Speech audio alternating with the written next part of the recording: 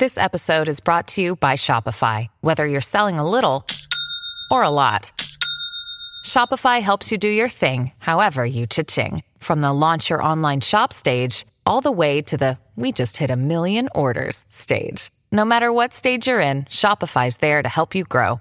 Sign up for a $1 per month trial period at shopify.com/special offer, all lowercase. That's shopify.com/special offer. Hi, folks. Brad Heineck, physical therapist. Hi, I'm Chris, the pharmacist. And today we're going to discuss heart attacks, early signs and symptoms. We're going to discuss some treatment as well as some variations between male and female symptoms. So stay tuned, and Chris is going to give you everything you're going to need to know. Bob and Brad, the two most famous physical therapists on the internet. All right, so heart attacks, guys. That's really the United States and pretty much worldwide the number one killer for both males and females.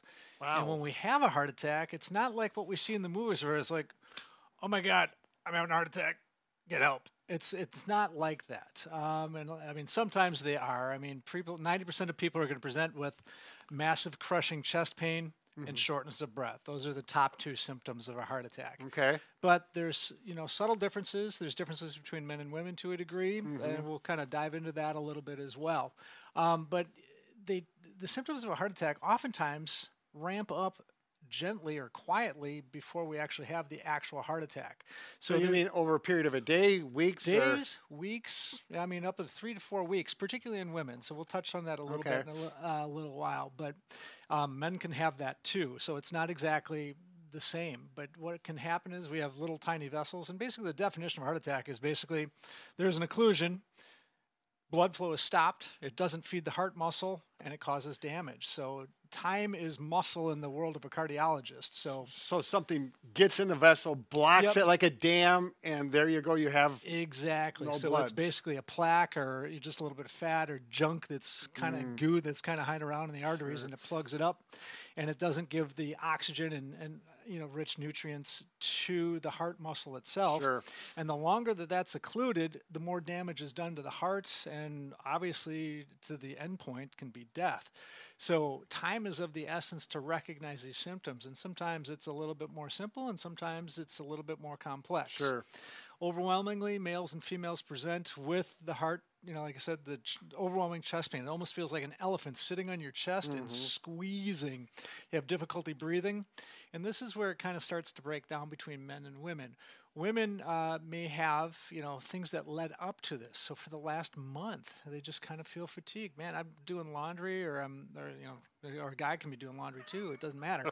But like when they're just doing normal household tasks that they do day to day, all of a sudden they're just, man, I got to take a nap. I am just wiped out. Sure. Things that just shouldn't crash you, from that standpoint. And they just kind of think, well, I've been busy at work. I've been chasing the kids around all day, just lots of running and gunning. Maybe it's just a little stress, a little anxiety. And so they kind of bypass that fatigue. They might have a little bit of chest pain, but then all of a sudden it seems like, well, maybe it was some indigestion.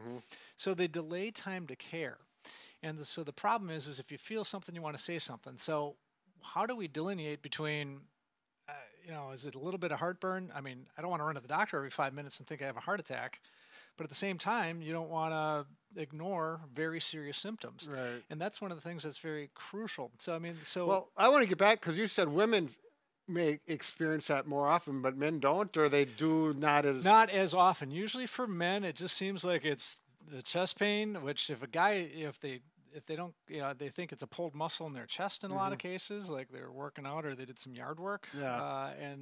And all of a sudden they're just like, man, I just don't feel right. I just can't catch my breath.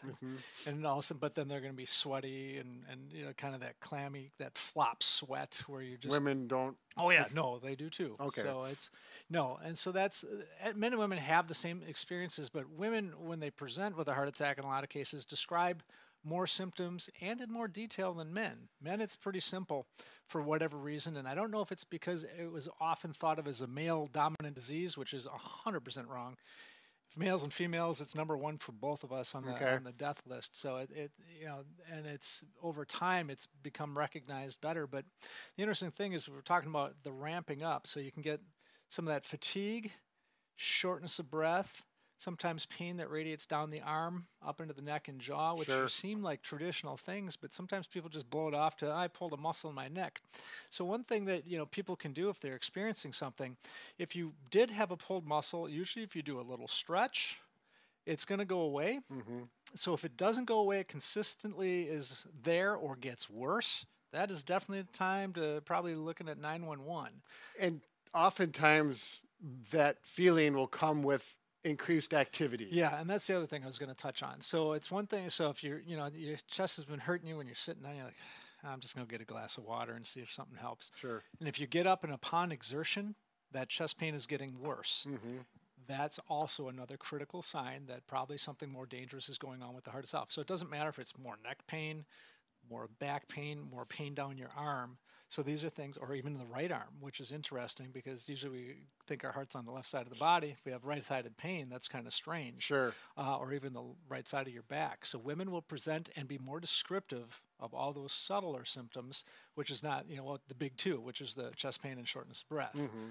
So that's kind of where it kind of differs a little bit. Some of that may be due to women having a slightly smaller heart, a little bit faster heart rate, and also the smaller blood vessels. And those smaller blood vessels may be what leads to more of the subtler symptoms like the pain down the arm, the neck, or in the back, or even the nausea or indigestion kind of symptoms. Sure. So for whatever reason, even though guys can equally have those in a lot of cases, but it just seems like it's more present and more descriptive. Like women will present and tell you at least 3 different symptoms or more, whereas men will just tell you 2. Okay. And so from that, and you've got the most skilled nurses and doctors, helping you right away to try and get through all this. And they go through a litany of things when people are having a heart attack, and they have very specific protocols for that as far as how they, because circulation is everything. So, that's the thing. And so we want to make sure that the sooner that they can get that clog fixed, the sooner you're going to recover and get back to healthy. So if someone's having these symptoms and they're thinking, maybe I should go in. Yep. What are you going to do? Jump in the car and drive? Call 911? Or, we would recommend calling 911 if it's possible. Right. If you are in the middle, you live in a little farm community and the closest hospital is an hour away, it's kind of a crapshoot.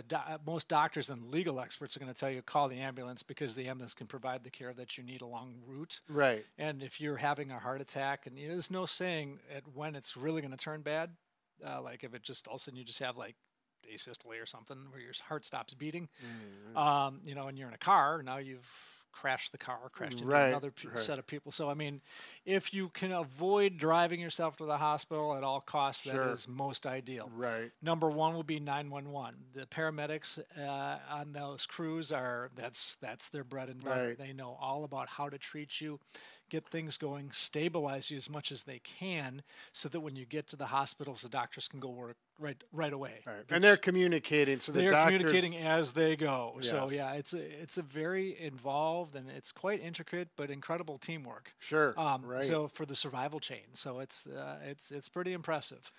Now I don't know if I wanted to you mention this, but you talked about you can self-treat a little bit by taking an aspirin. Yeah. So if appropriate, I think it would be okay to chew, and you want to chew an aspirin. So you don't want the enteric-coated aspirin at this point. You want the plain old white tablets. Yep. And if you're not on a blood thinner and you don't have an aspirin allergy, we would recommend chewing 1 aspirin, just 1 325 milligram aspirin. Basically, it takes 5 minutes to get into the system and start helping to improve blood flow. So that 5 minutes can make a difference in your life or a loved one's So you're life. saying you feel the pain, you're concerned it's a heart attack, you call 911, Yep. and then... Yeah, and oftentimes the operators are very skilled to kind of listen for things. They may actually go ahead and tell you to chew an aspirin. All right. So, and it's one thing. And if all you got in the house is enteric-coated aspirin, still chew it. You're still eventually going to get enteric-coated. So, like a lot of times they're orange in color. Oh. And the coating is designed to protect your stomach from stomach ulceration. Okay. So it dissolves in your intestines, and then it you absorbs. Can't chew those? You can. It's just harder to chew. Okay. And it can be kind of hard on the teeth. But Sure. But at the end of the day, I think that's the most important thing. But, so when it comes down to it, so what do? We want to recognize the symptoms. We want to make sure if it's not getting better, and I mean, you got time. The other unusual thing with women to men, it seems like they take 37 minutes longer to report a heart attack than men for some strange reason. Oftentimes, it may be that the psychology just says, well, it's not happening to me. I'm too busy for this. I've got so many other things going on. I got to take care of the kids. I got to get the grandkids. I got to pick them up at school. And they're just thinking about all sorts of other things. Higher pain tolerance? Much higher pain tolerance too, I think. And I think that there's not a lot of clear studies that suggest that, but you will hear anecdotally doctors will say, I just think women are just tougher. And so they just kind of attribute to, I'll sleep it off or I'll walk it off or so to speak, rub some dirt on it and it's just going to go away. Well, I think most physical therapists deal with a lot of pain with treatment, particularly total knees. Yep. That's one thing you do try to get pain with. And hands down, I'm working with a woman. I can push her harder than I can any man with a total knee. Well, so whatever, if that's I think they are. I don't think there's anything about it. I think anybody will tell you that women are tougher than men. I don't care what you say. They have kids. We don't. It's a pretty simple argument from that sense. But all kidding aside, when we're talking about this, I mean, if it just doesn't seem like it's getting better, if it seems like the pain is getting worse upon just taking a simple walk across the room, I mean, it's 911 time. It's something that I can't stress enough. Some people I don't want to go because I don't want to waste their time. I don't want to be embarrassed if it's just like a stupid case of anxiety. Those are all wrong. Yeah. I mean, let the pros search it out. They are highly trained. They are expert medical personnel. They will do what they can to sort out what may not be real versus what is devastatingly real. And that's the one thing that we want to stress more than anything else, guys. And both Chris and I have been to the ER with heart attack symptoms, and they weren't heart attacks, but we were both glad we went because you feel so much better. It's like, okay, now, and then you try and figure out what the problem was, and we both did. Yeah. And it's just, it's a good thing. I mean, at the end of the day, I mean, and it's just kind of like at least it's not that. You can always deal with a muscle pull. Right. So, and that, or anxiety. I mean, it's something that, maybe that's not simple, and that's not to belittle anxiety and stretch the imagination, but because the symptoms feel the same. And so that's the thing that's hard. So, and we just can't, as human beings, that are not trained in medical profession really recognize, well, is it just indigestion? Is it just a pulled muscle in my shoulder, neck, or arm, or jaw? I mean, it's just too hard to tell. Let the pros know. They're going to help you. I think that's the most important takeaway. All right, so there you go. Heart attacks, symptoms, signs.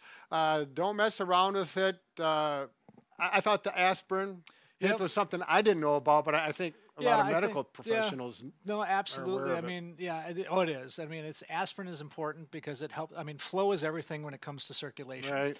And so it just thins the blood just a little bit, and that just 5 minutes of getting that in your system and swallowing it takes about 12 minutes. So that's why you want to chew it. Oh. So that's important. Wash it down with water. You want to chew it, just chew it and swallow. Oh. I mean, because actually you really don't want to drink a lot of water because you could regurgitate. So that's an ER. Yeah. So if you can just chew it and swallow it, that's best. Sure. And I guess really we'd be remiss if we didn't talk about prevention. I mean, obviously there's risk factors across the board, whether it's, age, genetics, smoking, not smoking, drinking, not drinking. Mm-hmm. So any of the things, so eating well and getting exercise are two of the biggest things that you can do. I mean, sometimes you can't outrun genetics, but you can certainly do things to change the table. Right. I think everyone knows smoking is a big no-no. It's a big no-no, but it's just something too. I mean, if it's something that you're on the fence on, if you have the ability to try and quit smoking, please do. Mm-hmm.